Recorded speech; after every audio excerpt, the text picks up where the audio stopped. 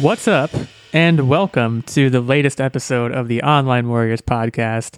I wanted to go with the WhatsApp from the Bud Light commercials from way back. Remember those? Those are super dated commercials. Holy moly. Yeah. I part of it was I didn't want to date myself, but looks like I just did anyways. And also, I feel like that would be a jarring thing to turn on a podcast to. So anyways, what's up to all our listeners?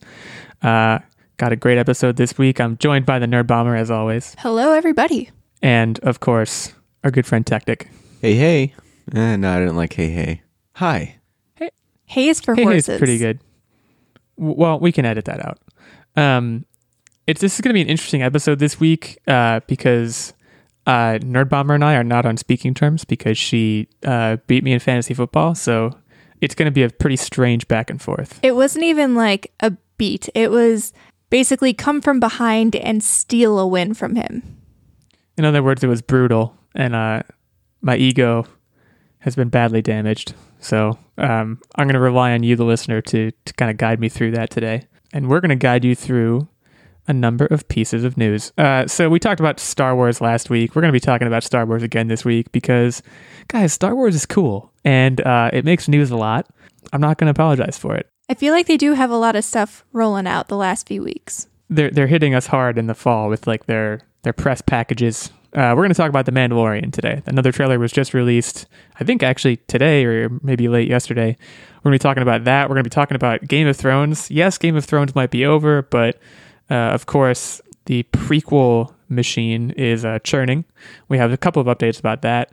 And we're going to be talking about a spooky game release this week. Luigi's Mansion 3 is coming out for the Switch, so we're going to kind of buzz through some of the reviews there, and I'm going to wax poetic about my Luigi's Mansion experience. But we'll get to that. But first, let's start, as I said, with the Mandalorian trailer. So The Mandalorian already got a trailer. I want to say it was earlier in the summer, the first trailer. Now, this show is one of Disney Plus's kind of headlining acts as they roll out their service. It has the most expensive production budget for a television show, I think, of all time. I believe Jon Favreau is involved either as a director or producer or both. And we know that he did the Lion King remake earlier this year. It's a big deal. And the first trailer got me hyped. First trailer was essentially what got me completely on board with Disney Plus. This second trailer is pretty much just more of the same. There's a lot of footage overlap, I will say. You see certain things in both trailers. We do get some new stuff here, though, and maybe the biggest thing is that we hear the Mandalorian speak for the first time, which you could argue is a pretty big deal. So swinging it over to you guys, general thoughts, general takeaways from this trailer. I enjoyed it. I always liked the story of a nomadic character that doesn't really belong in one place, but super badass. And by the way, he's a headhunter, so you can't really go wrong with the badass value of that. My one question to you that I watched and couldn't figure out is, why is his armor so much better than everyone else's? Okay, you know what? It's funny that you mentioned this because I literally wanted to ask you the same question multiple times in this trailer. Multiple times he gets shot. And it just ricochets. Nothing happens. And then he'll shoot back, and then that's it. What is his armor? And we know stormtroopers are typically bad shots. Their armor is essentially, I don't know, made of ceramic or something. I don't know what it's made out of, but it's very fragile. But he takes multiple direct hits. I actually was rewinding and replaying the trailer to be did that hit him or did it miss him or what's the deal?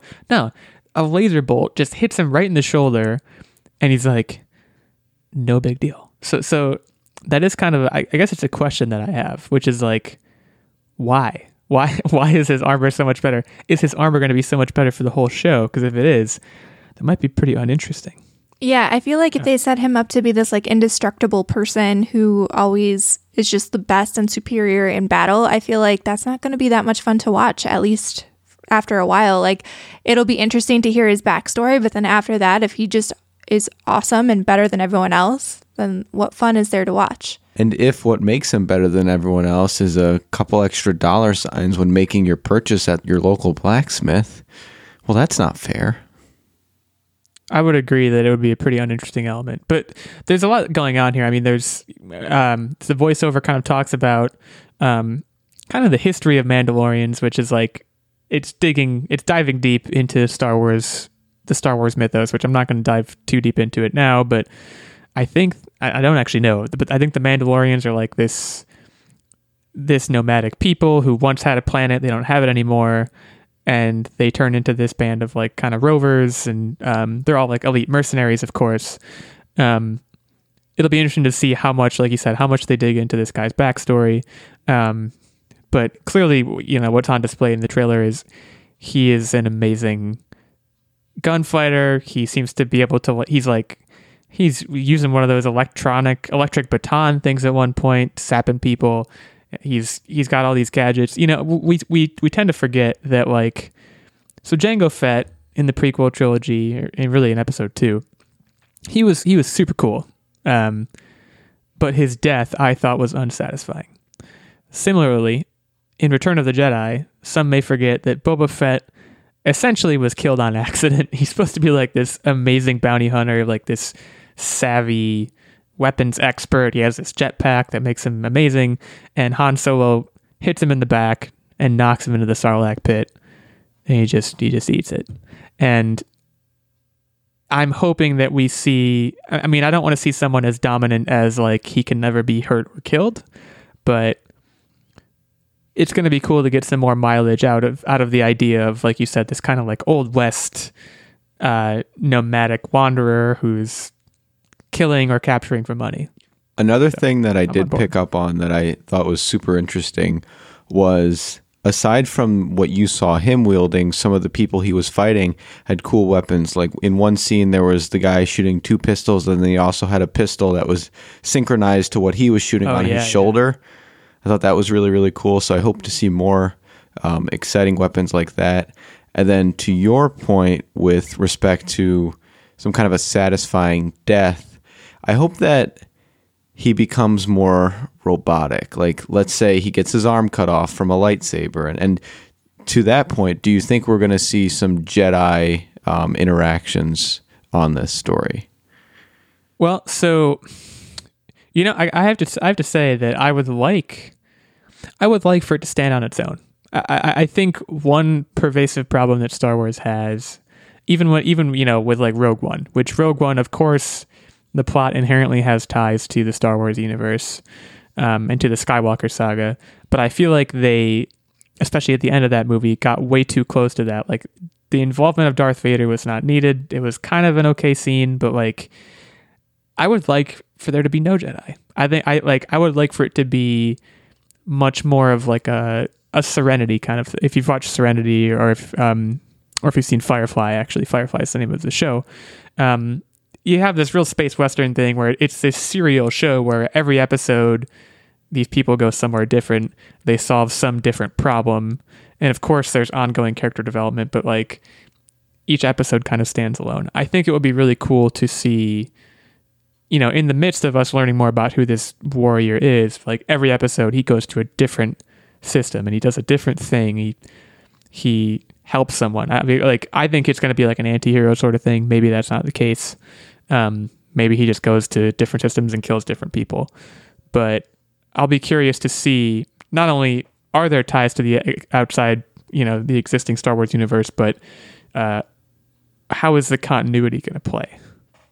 I agree with you in that I would like to see this more of a standalone. I think one of the coolest parts about Star Wars is the world and the lore and everything. And outside of like Clone Wars and the books and stuff, I feel like in terms of live action visual shows, all we really have to go on for the most part of the movies. And I don't think there's nearly enough time in a movie, even if you have an epic length movie, to really fully explore the world of Star Wars. So I think it'll be really nice to have a more long form thing, like a television show, to really dig into the world.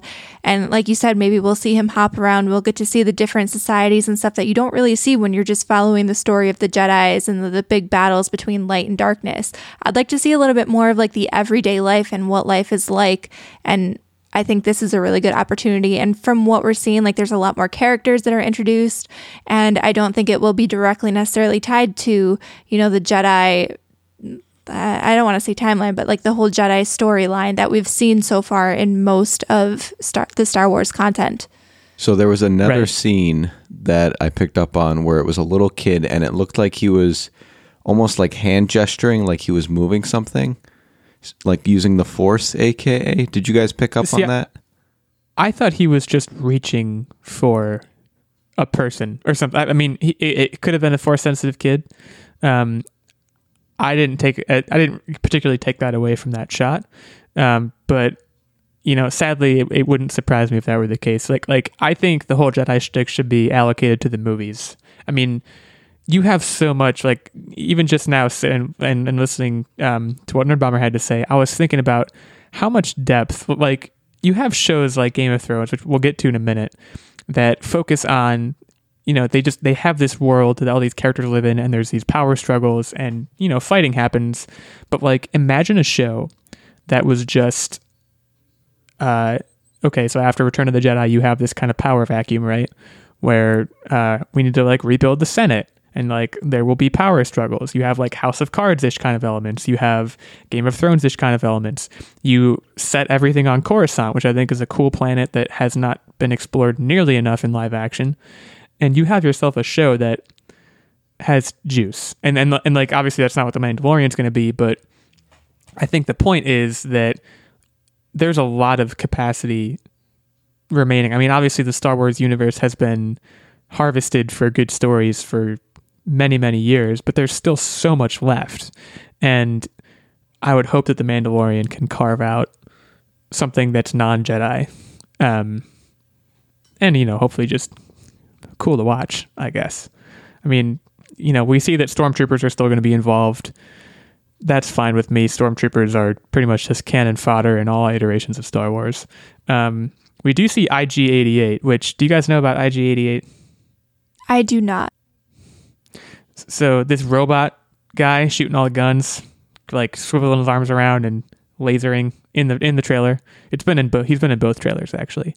IG-88 is another bounty hunter, and he's completely robotic. If you've played the video game Shadows of the Empire, which is a dope as hell Nintendo 64 game, you at one point have to face IG-88, and he is super hard to beat.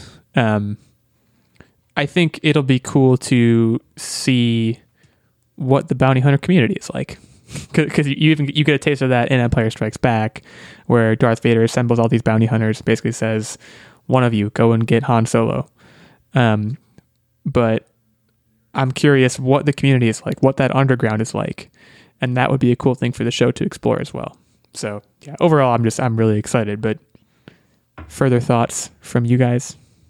I mean, I think that pretty much, so I'll readily admit that I am not the biggest Star Wars nerd on this podcast. Like, I've seen the movies and everything, but I never really dove into the lore and stuff as much as I could have or probably should have to be a self-respecting nerd. But everything that I've seen so far from both this trailer and the last trailer, like, I'm really interested in it. I think it'll be a good jumping into point too for a lot of people like me who didn't necessarily get super involved with the original Star Wars trilogy, but now as it's gotten more popular and stuff, like, obviously you can't avoid it.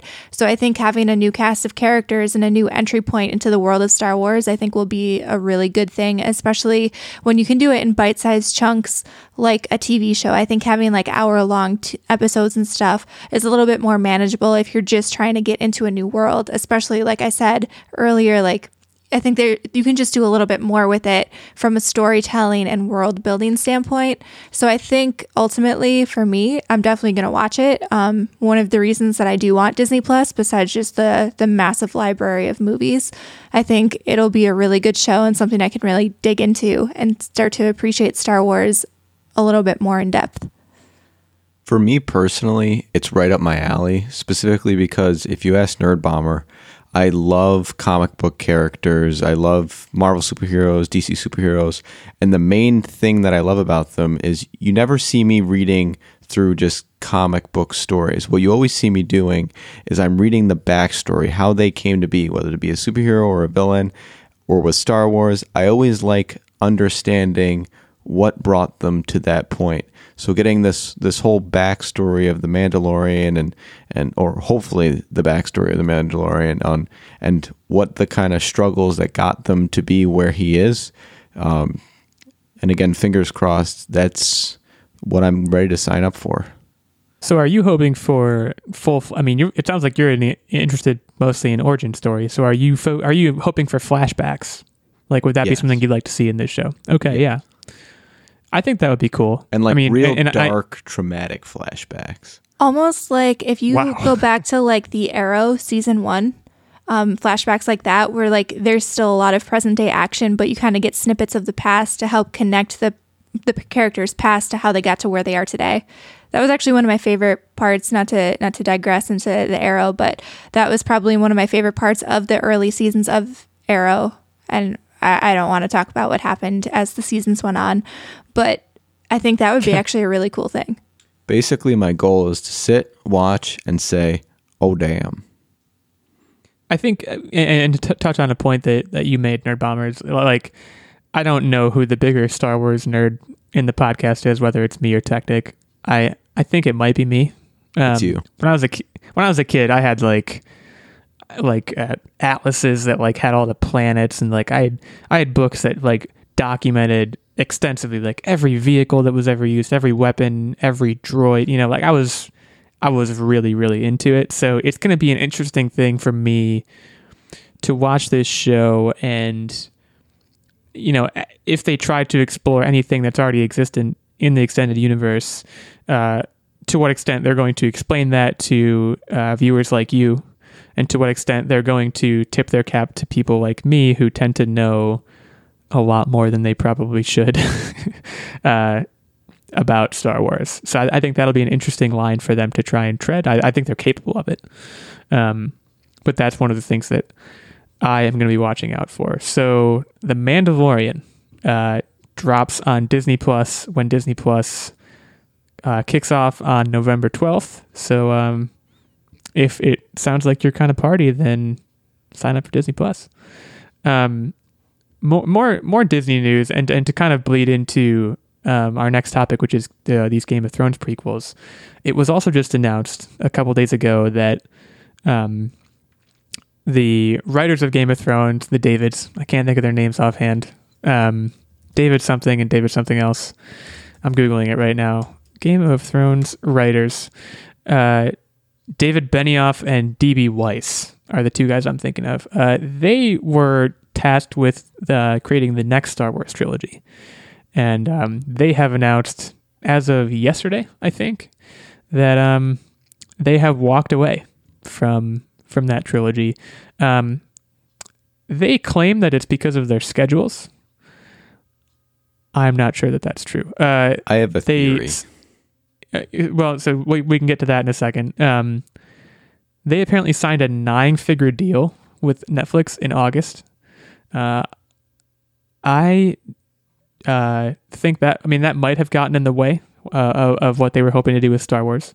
That trilogy is supposed to start in 2022. I think that Disney might have just shoved them out the door after what happened with Game of Thrones. But Tactic, your theory?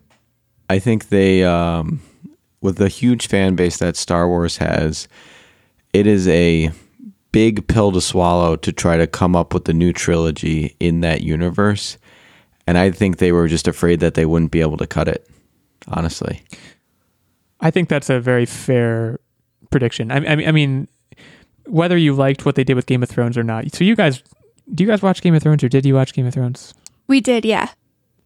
So you guys know, and even I know, I don't watch, but I know about all the controversy surrounding the last season where they made some choices that a lot of fans of the show and of the novels thought were questionable.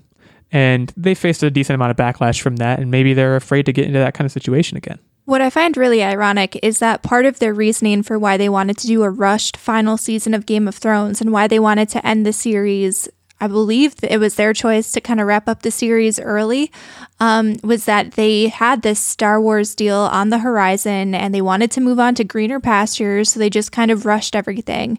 And I mean, the fans aren't stupid. You saw the quality dip after, I mean, man, it was such a successful show, had really good storytelling and world building. I mean, the final season of Game of Thrones just felt kind of sloppy. A lot of things just felt slapped together. Characters didn't act like they used to act, like their reasoning for doing things wasn't there, and it didn't make a lot of sense.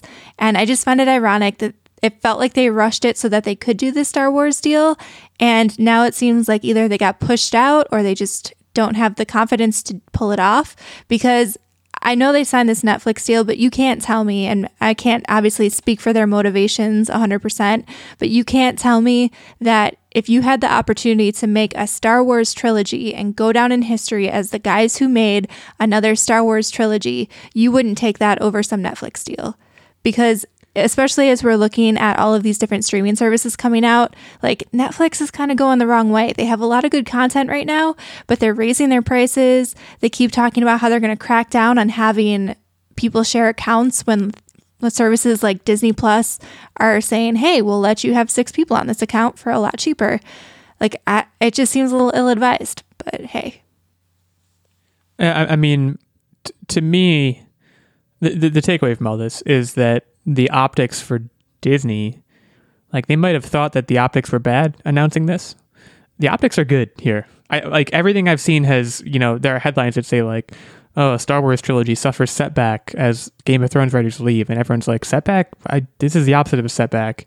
I mean, these guys just had, I don't want to spend too much time dunking on these guys, but a couple days ago, they also had a Q&A at some event that was essentially disastrous.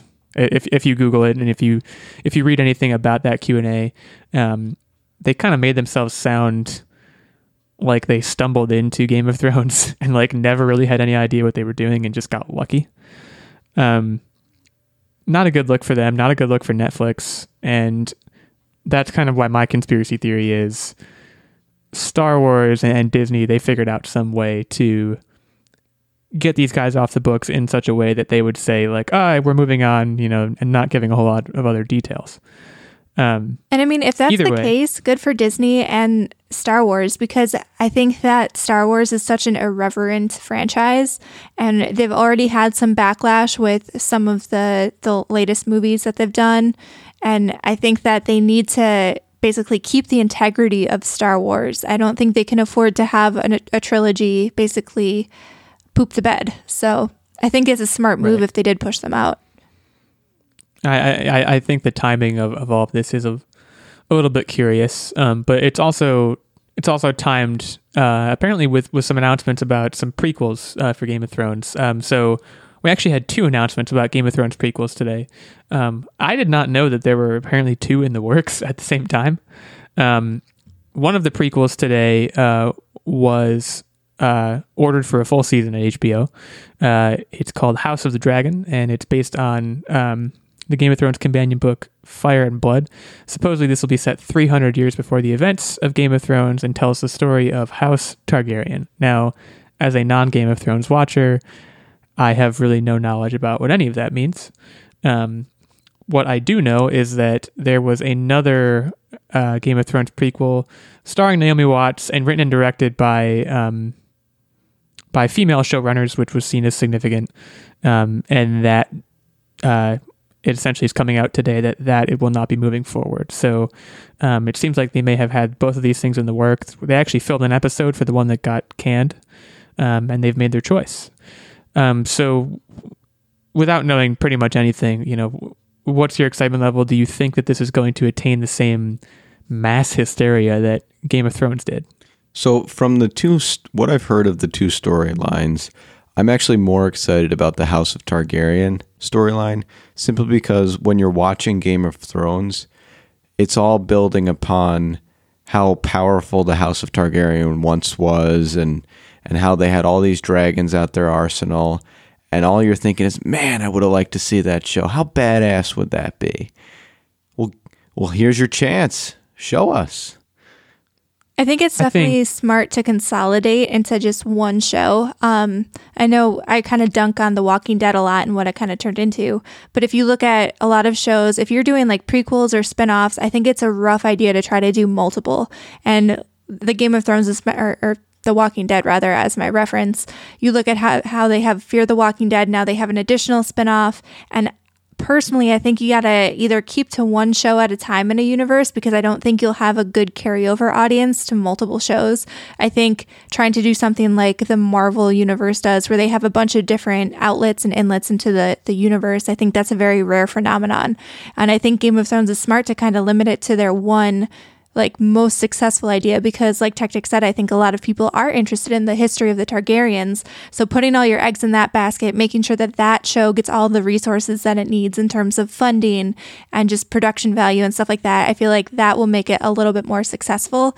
And I think that if you do have multiple shows out there, you're just going to split your audience, because especially in today's day and age where there's so much content out there in general, I feel like it's very difficult to get people to commit to one show, let alone two.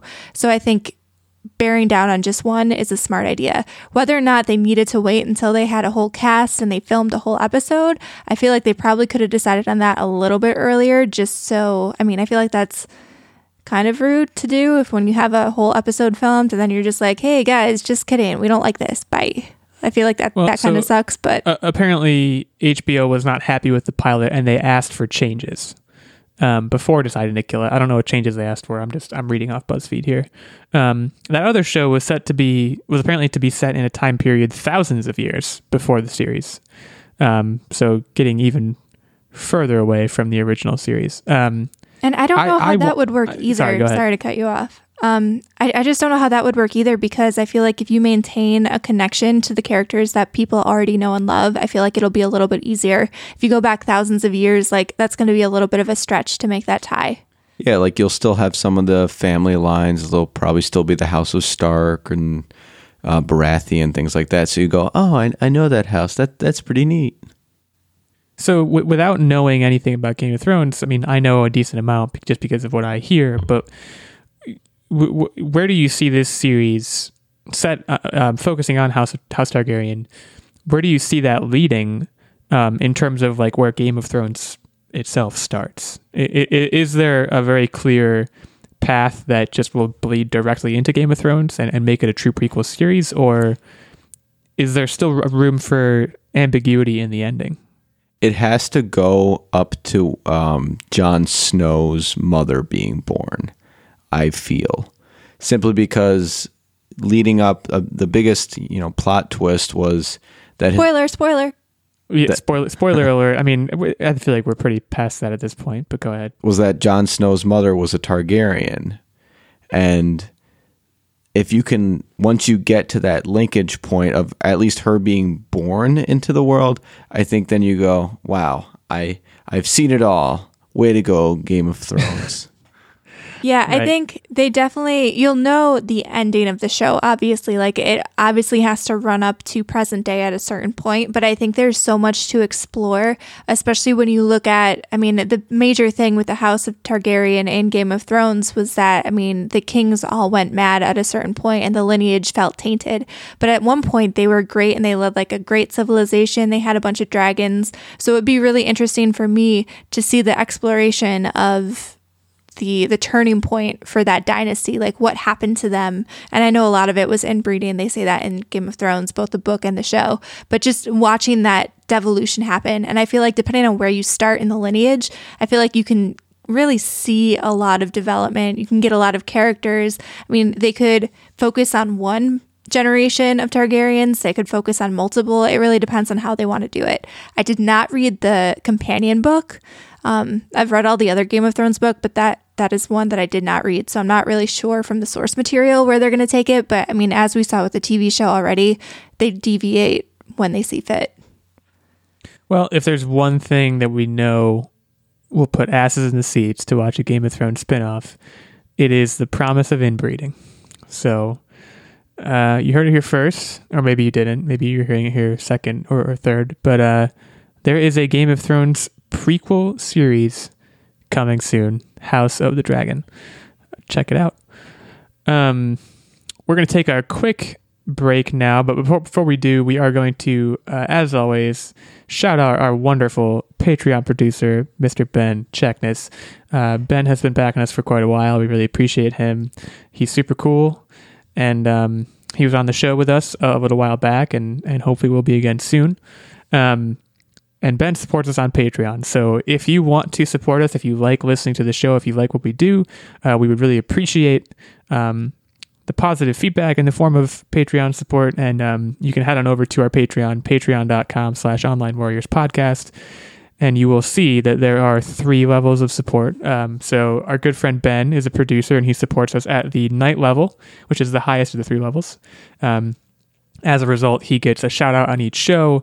He gets input into our game segment every week. He also, after 3 months, did get that guest spot with us. So if you want to talk to us and be on the show with us, that's your opportunity. And he also gets access to our monthly secret segment and our monthly vlog. There is a second level of Patreon support, which is the Squire level, and that gets you access to both the vlog and the secret segment every month. And then there is the page level, which gets you access to the monthly secret segment. So again, we would really appreciate it if you are interested in supporting us, and if you like what we do, head on over to that webpage and check it out. Yeah, and instead of words from friends this week, we actually just wanted to plug some things that we'll be releasing. We will have, for our Patreon subscribers, we'll be having our secret segment that will be dropping in the next day or so. That will be focused on celebrity Halloween costumes. So we're getting ready for spooky season. It'll be a good listen on your Halloween. So if you want to rip on or appreciate celebrity Halloween costumes, that is your moment to do it. And we will also be having a special vlog hosted by Illegal for your viewing pleasure. That is me. I will be talking about my NFL midseason projections and predictions, who I think is in line for the MVP, who I think is headed to the Super Bowl. Get hyped. I tend to not be correct about a lot of these things, so you can watch it, listen to it, and make fun of me later when I'm wrong. So get excited for that. Let's jump right in and keep moving along and talk about Luigi's Mansion. So Luigi's Mansion 3 releases on Halloween, of course, and it's getting great reviews. Metacritic is currently at 86, which is pretty darn good. Pretty much every site, Engadget, IGN, a bunch of others, are basically saying it. And a direct quote from Engadget's title is, "It's Mario's brother at his best." So we last saw Luigi's Mansion back in 2013, I want to say. Yes, 2013 with Luigi's Mansion Dark Moon, which was released for Nintendo 3DS. But of course, the original, the 5th best-selling GameCube game of all time was Luigi's Mansion. What's your guys' exposure to Luigi's Mansion? So when Luigi's Mansion was big, so was Super Mario Sunshine. And so when you put the two of those next to each other, Luigi's Mansion, honestly, as a young kid, spooked me out a little bit. It scared you. Yeah, it did. No, that's fair. And there was, because not only that, there were like weird glitches in that game that made it seem like Luigi was actually dead. And it was just, it creeped me out, and I had a hard time getting into it. Now as a full-grown adult, who's not scared of anything. Was not scared of nothing. I looked at the reviews, and I was actually very, very excited about this. And one of the main reasons is Gooigi that they had showed. For those of you, so how a lot of you know, Nerd Bomber and I play a lot of co-op together, and when I see an opportunity like Gooigi, boy, do I just get excited. Yeah, so there is a pretty serious cooperative element in this game. There's also competitive multiplayer, up to 8 players, I want to say. So that's also a new thing for Luigi's Mansion. I played the original. I did not beat it. Did it spook Luigi's you? Mansion... No, it didn't spook me necessarily. I was tough as nails, even back when I was however old I was when this game came out. It wasn't scary. It was just incredibly difficult. And you know what? You mentioned Super Mario Sunshine. Both of those games. I had both of those games. I played both of those games. I loved both of those games.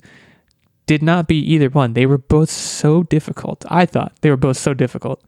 But Luigi's Mansion was was awesome. I mean, truth be told, I don't know the details about Luigi's Mansion 3 and whether you're going to be using the Poltergust again. It looks like you are, just based on looking at the Wikipedia. Poltergust, of course, being a vacuum cleaner that sucks up ghosts. Come on, guys. I mean, this is, for me, this is another brick in the slowly growing wall of why I need to buy a Switch. I mean, this sounds amazing.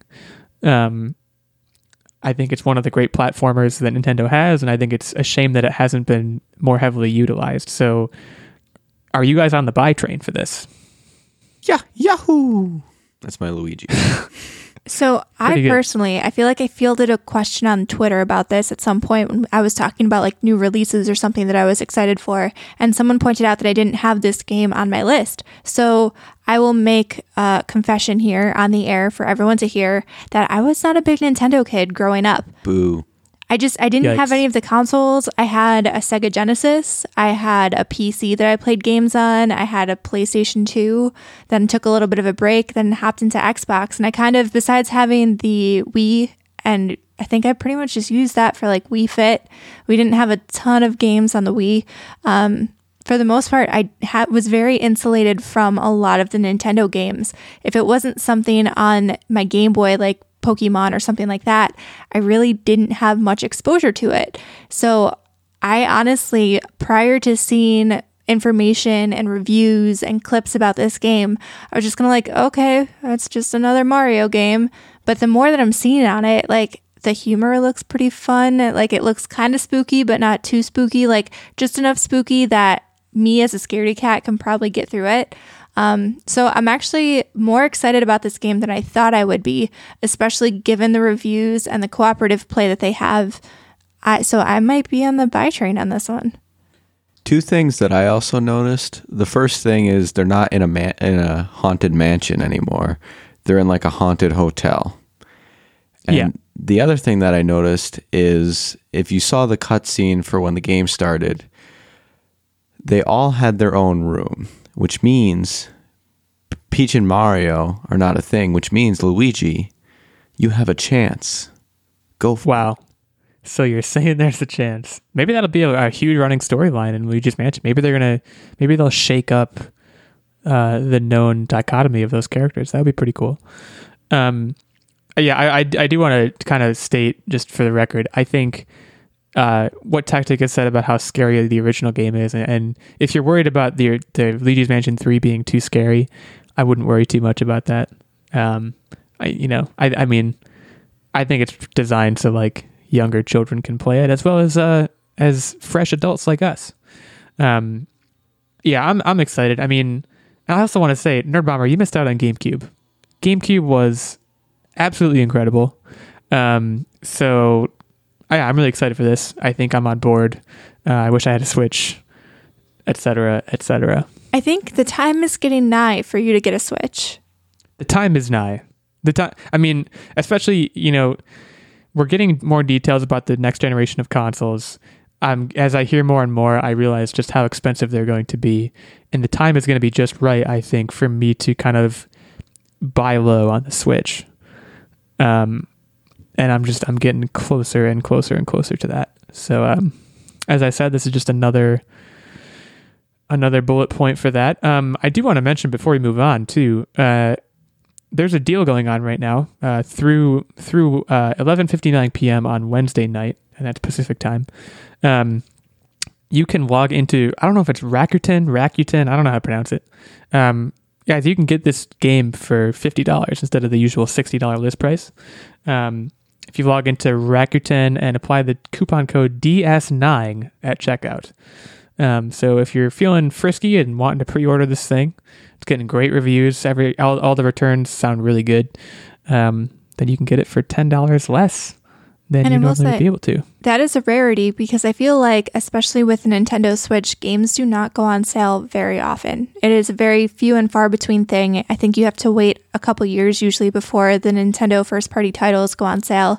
I mean, even just, I think Breath of the Wild is finally starting to go on sale, and Link's Awakening just came out, and that might be the only reason why it might be going on sale. And Well, it's so- certainly not. This is a brand new. It's not even out yet. So just the idea of pre-ordering for a reduced price, it's also pretty crazy. So, yeah, that's when that could be taken advantage of. Before we move off the news yeah. completely, Sure. since we talked about some of the price points of the new consoles, there was something that just came out earlier today. I think it was today. Oh, that's right. Xbox announced that they're bringing back the All Access plan, which was it was already established. I think it was like a payment plan sort of thing where you basically were quote unquote renting a console and then you paid them monthly installments and you would get the console, you would get Xbox Live and a game. And so now they're resurrecting that where they're going to bring this plan back. At the end of the term for the old plans, you would own the console, but now they're giving you the option to upgrade the Xbox for the next generation Xbox Project Scarlet whenever that comes out. So there is a payment plan out there in the world if you are worried about the price of new consoles. There you have it.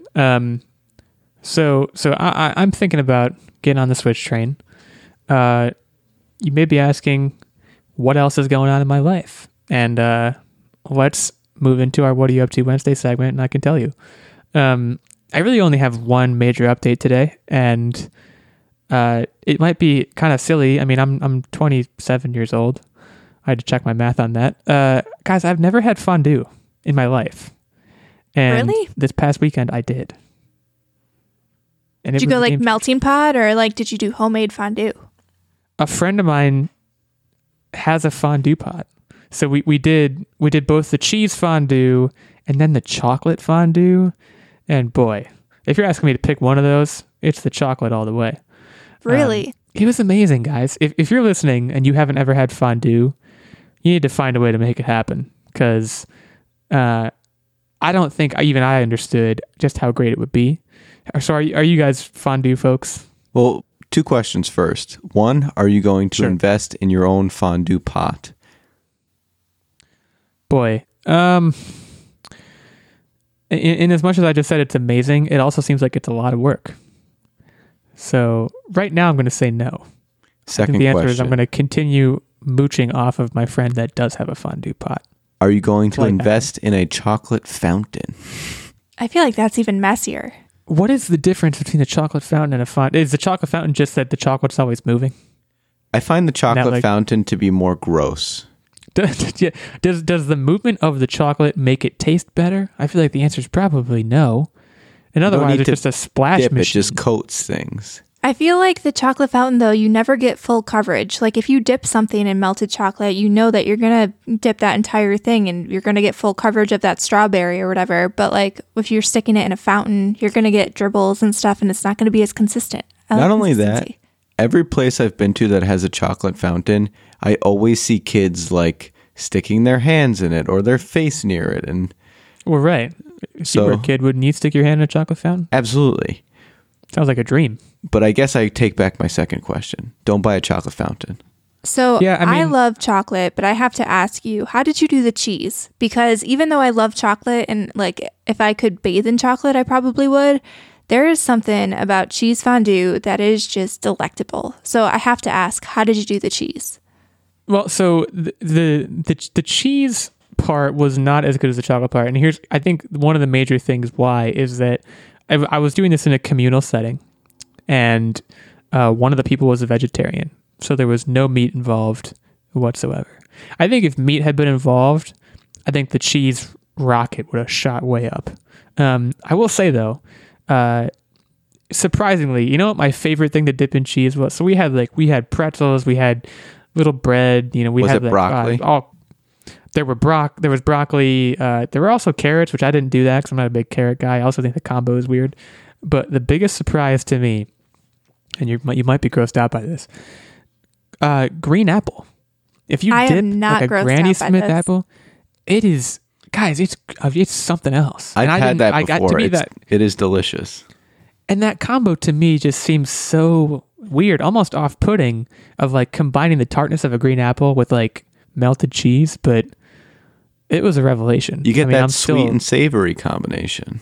See, it's That's what I was going to say. Like, that rivals to me chocolate fondue. So my perfect fondue, and we've frequented the Melting Pot. We are not sponsored, but we've frequented the Melting Pot a lot. And one of my favorite cheese fondue combos is when they have it's like a bacon and chive cheddar. And so that's melted down and you get that nice, like, savory, like, deep cheese, deep bacon taste. And then you dip a green apple in there, and there is, like, nothing better in this world, for whatever reason, than a bacony, cheesy apple. Delicious. You know what we got to do is we got to do an episode of the podcast when we switch to video format, which hopefully will eventually happen. One of the episodes is just going to be, we're going to be doing a regular episode, but we're also going to be eating from a fondue pot at the same time. And just like going on a fondue trip. We should do fondue flavors, and then we can have it fondue or fondant. Yeah, that'd be pretty good. I mean, I will say chocolate fountains, the idea doesn't seem as good to me. Just to revisit that point for a second, I want to be in control of my, even with cheese or chocolate, I want to be in control of my application. And like you said, you want to get a good even coat on things. You want to make sure it's completely covered, get a full dip in there. I think that's really important. But yeah, for me, the chocolate, I have a sweet tooth. So for me, the chocolate was the clear winner. But shout out to my friend who has a fondue pot. You're great. And I'm moving in with you. That's my update. You guys can take it away from there. Okay. So something that I'm really excited about that occurred this past weekend was I made mine and Nerd Bomber's Halloween costumes. And Homemade? Yes. Normally we work completely together on them, but I had the day off from work and it was kind of last minute, and it worked out really, really well. So what we did this year was we were supposed to do a group of 4 people, and we were going to be Ninja Turtles, but last minute that changed and we became a group of 2. And so the last minute switch over, we said, let's do Wally and Eve from Wally. Cute. And I am not a professional costume maker by any stretch of the word. Really? But they turned out pretty good. I used those rubber chemistry goggles, painted the sides and back and front of those to be silver with like gold and a little bit of rust looking for his eyes. Hot glued some washers to them to give that circular part that he has in the front of his eyes. And then for the body, I had a yellow t-shirt that I sewed Wally with a little red circle and an E in it. And then I sewed almost looked like a gray pillowcase on my shoulders to give me that. I didn't know you were a sewer. I wouldn't consider myself a sewer either by any stretch of the word. But you dabble, clearly. I dabbled in some needle and thread. And I gave me sort of that boxy appearance without the box because we were going to go to a bar crawl and I didn't want a box in crowds. And then for Nerd Bombers, which was super simple, so Eve has basically no discernible qualities. Yeah, so you cut off Nerd Bomber's arms and legs. Yeah, and that was it. No, so put a white sweater on her and you're done. Yeah, so I did white sweater, white beanie. And I gave the little green tree logo that lights up on Eve's chest every now and then. I put a little patch there, and then I put on the beanie kind of a black patch with blue eyes on it, and that was it. But we were Wally and Eve. I enjoyed making I did see the photos. They were very cute. I know I have a costume for this weekend. The party I'm going to is this coming weekend. I'm not going to say what it is. I'll say what it is on the secret segment. So if you want to know, hit us up on the Patreon. Maybe I'm hyping it for a big letdown. I don't know, but Borat. If you guess what it is, I will tell you. But it's not Borat. I've never seen Borat actually. I'm about to get a lot of angry tweets and comments about how I haven't seen Borat. Sorry to everyone who loves Borat. I thought it was Nerd Bomber. What do you have? I didn't. It doesn't seem like my kind of comedy, but again, I don't want to offend any people. So something that is my kind of comedy is Zombieland. So Zombieland was probably one of my favorite movies when the original came out. Yeah, we saw Zombieland 2 this weekend. Zombieland, I don't even think The Walking Dead was out when Zombieland first came out, the original. And there was something about it, just like the quirky comedy. Like there were zombies, but it wasn't necessarily focused on zombies. And just the way that the cast interacted made it one of my favorite movies of that time period. I think it was 2009. So like the early 2000 period. I must have watched that movie like 15 times. So I was one of the people, I think I even mentioned it on a podcast when the movie was announced, but I was super ecstatic when Zombieland 2 was announced.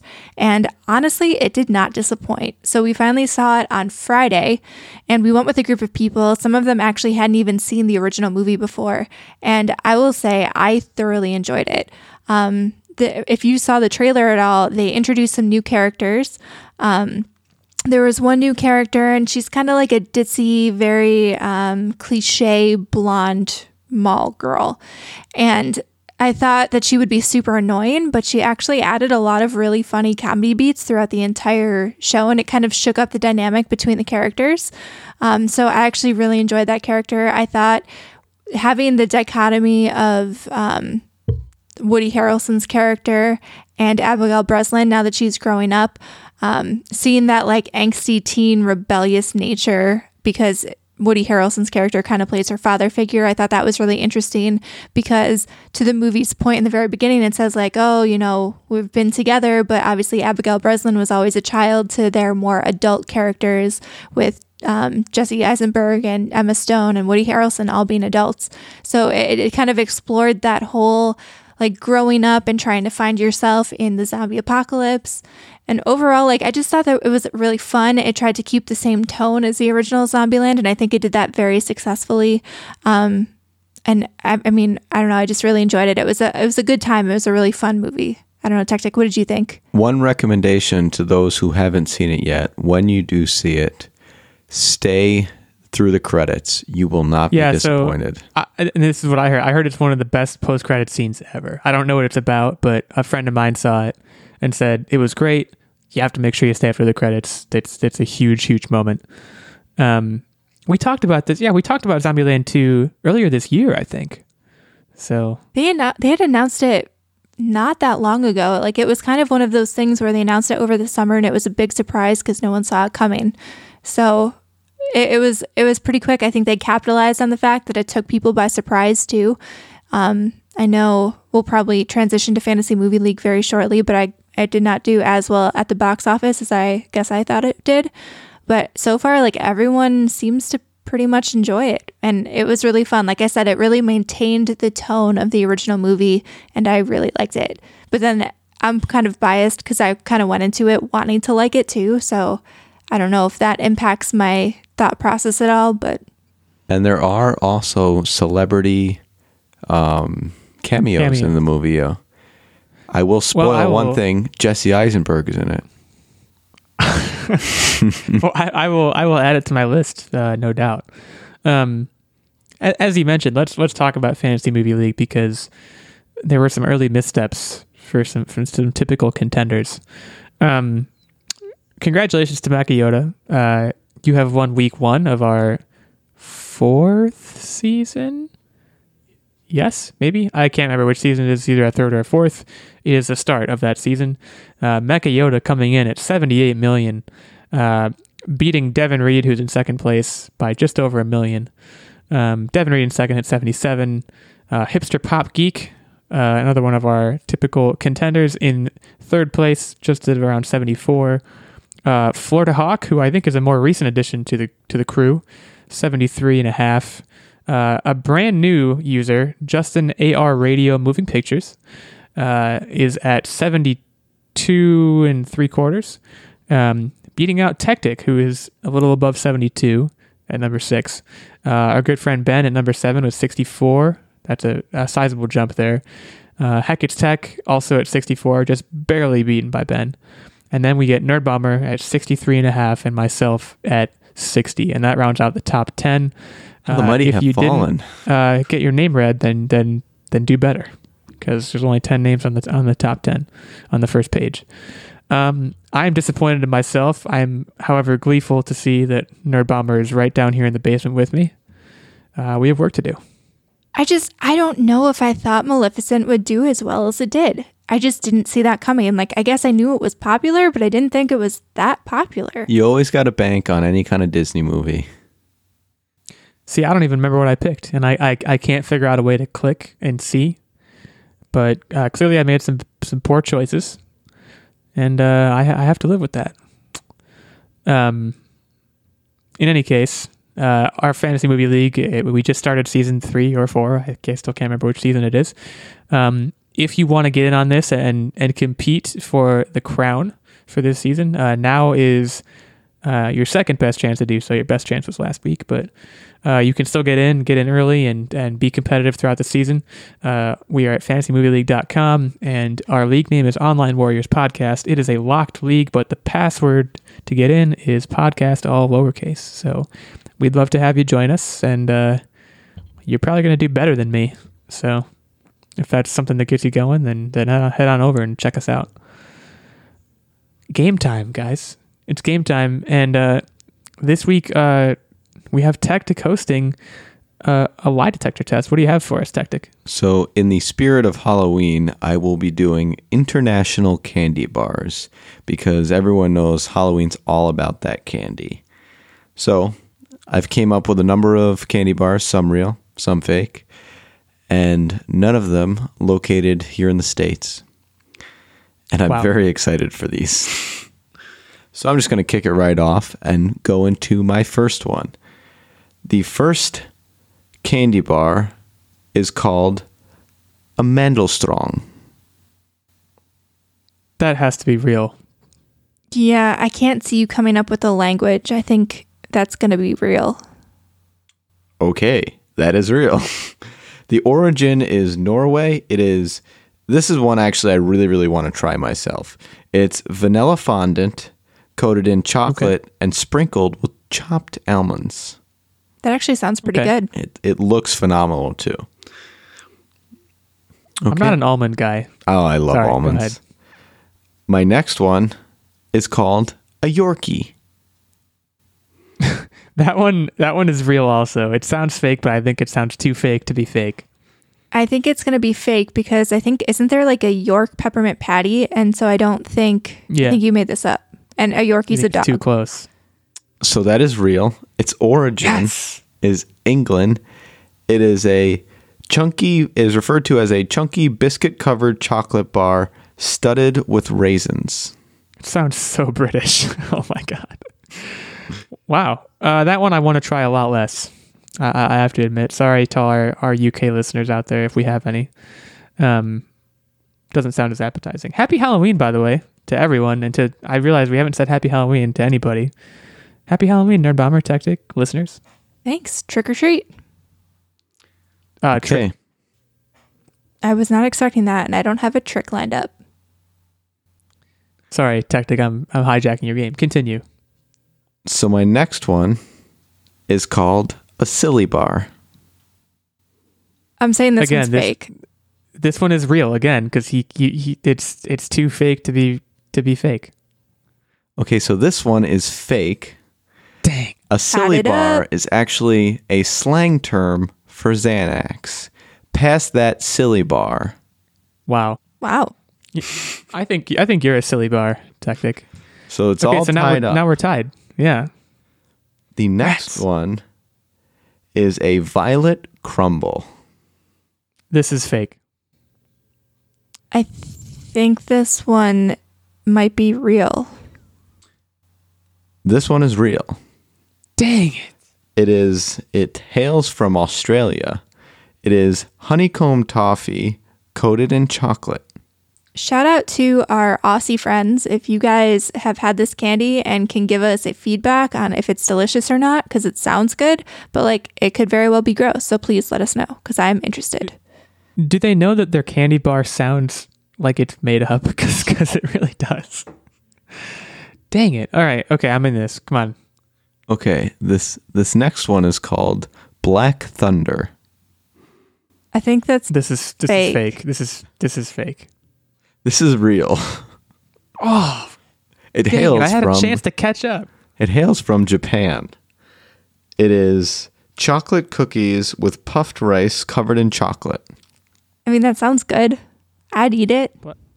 Black Thunder was also my nickname in high school. So I'm sure it was. copyright infringement. Dang it. Okay, so now I'm losing. Or no, am I losing by 2? You're only losing Oh. by 1. I didn't get that last one right. I'll be honest. It's Halloween. Yeah, in the spirit of Halloween, thank you. The next candy bar is called Lion White. The fake. This is real. This one is real. What? Yes. This one hails from the United Kingdom.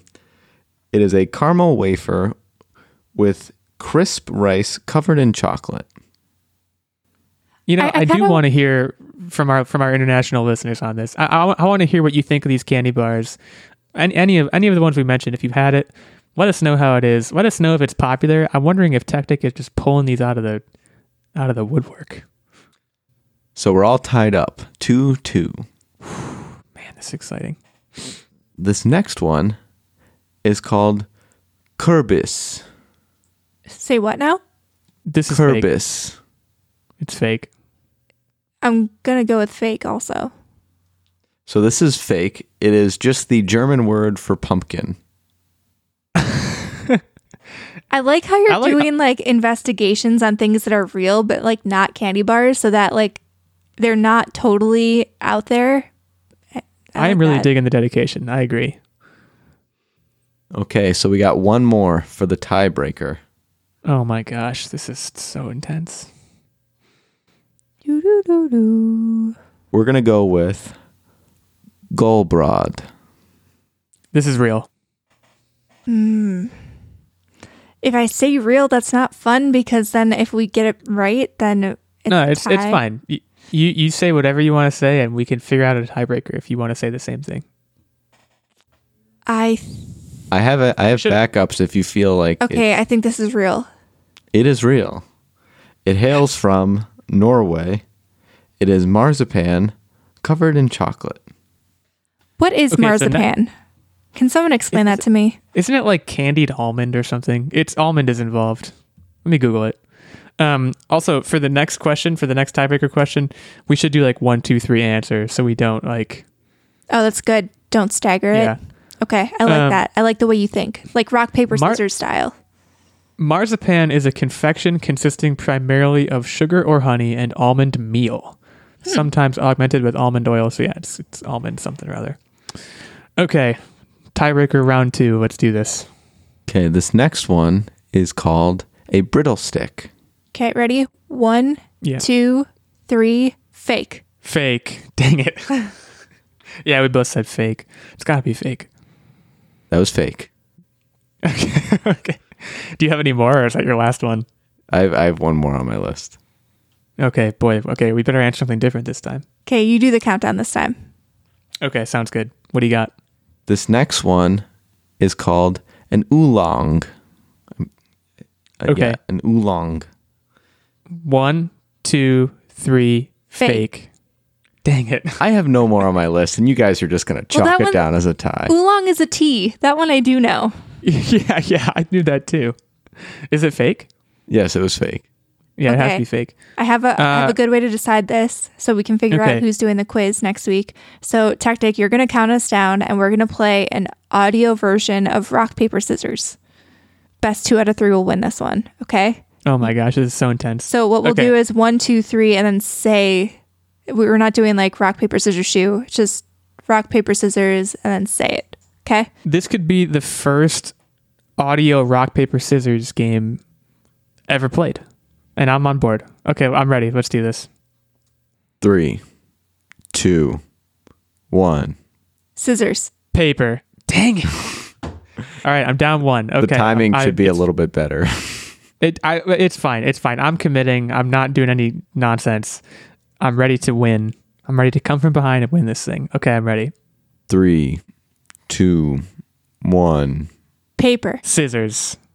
Ooh. Oh my gosh. Okay. It all so comes is down it. to This this. is for the win. You Okay. got, you got to shoot it quicker, by the way, illegal. I'm shooting it too fast. I'm shooting it too slow. I can shoot faster. Okay, let's do this. 3, 2, 1. Paper. Paper. Oh, no. No, we go You again. guys are destined to tie. Okay. No, one more. Come on, we can do this. 3, 2, 1. Rock. Rock. Come on. This is amazing, guys. No one's ever done this. Okay, last one. I promise. I swear. 3, 2, 1. Paper. Paper. Ah, God. I even said it first with like such a time delay. Okay. One more. This is so much fun to listen to. I'm sure we can do this. 3, 2, 1. Scissors. Rock. Yes. Okay. You got it. Illegal wins. Man, that was the hardest I've had to work for anything. Hey, that was a silly bar, if you ask me. That was I'm having a little one sweaty, silly bar. man. Whew. I am also a bit damp over here. That was intense, guys. That was our first ever like quadruple rock paper scissors tiebreaker. Hope you enjoyed listening to it. Next week I will be hosting the lie detector, whatever that may be. And in the meantime, we wish all of our listeners a very happy Halloween, or whichever other Halloween variant you may celebrate, if Halloween variants indeed exist. We thank you for listening, as always, and we would really appreciate it. If you like what you're listening to, you can head on over to Apple Podcasts and leave us a review. We do read those. We appreciate any feedback. And barring that, you can also head on over to Twitter and check out each of our handles. We have a main account for our podcast at Online Warriors 1. There's also at OW Tactic, at OW Nerdbomber, and at OW Illegal 86 if you want to talk to any of us. And we'd be happy to hear from you. And with that, we will see you all next week. Happy Halloween.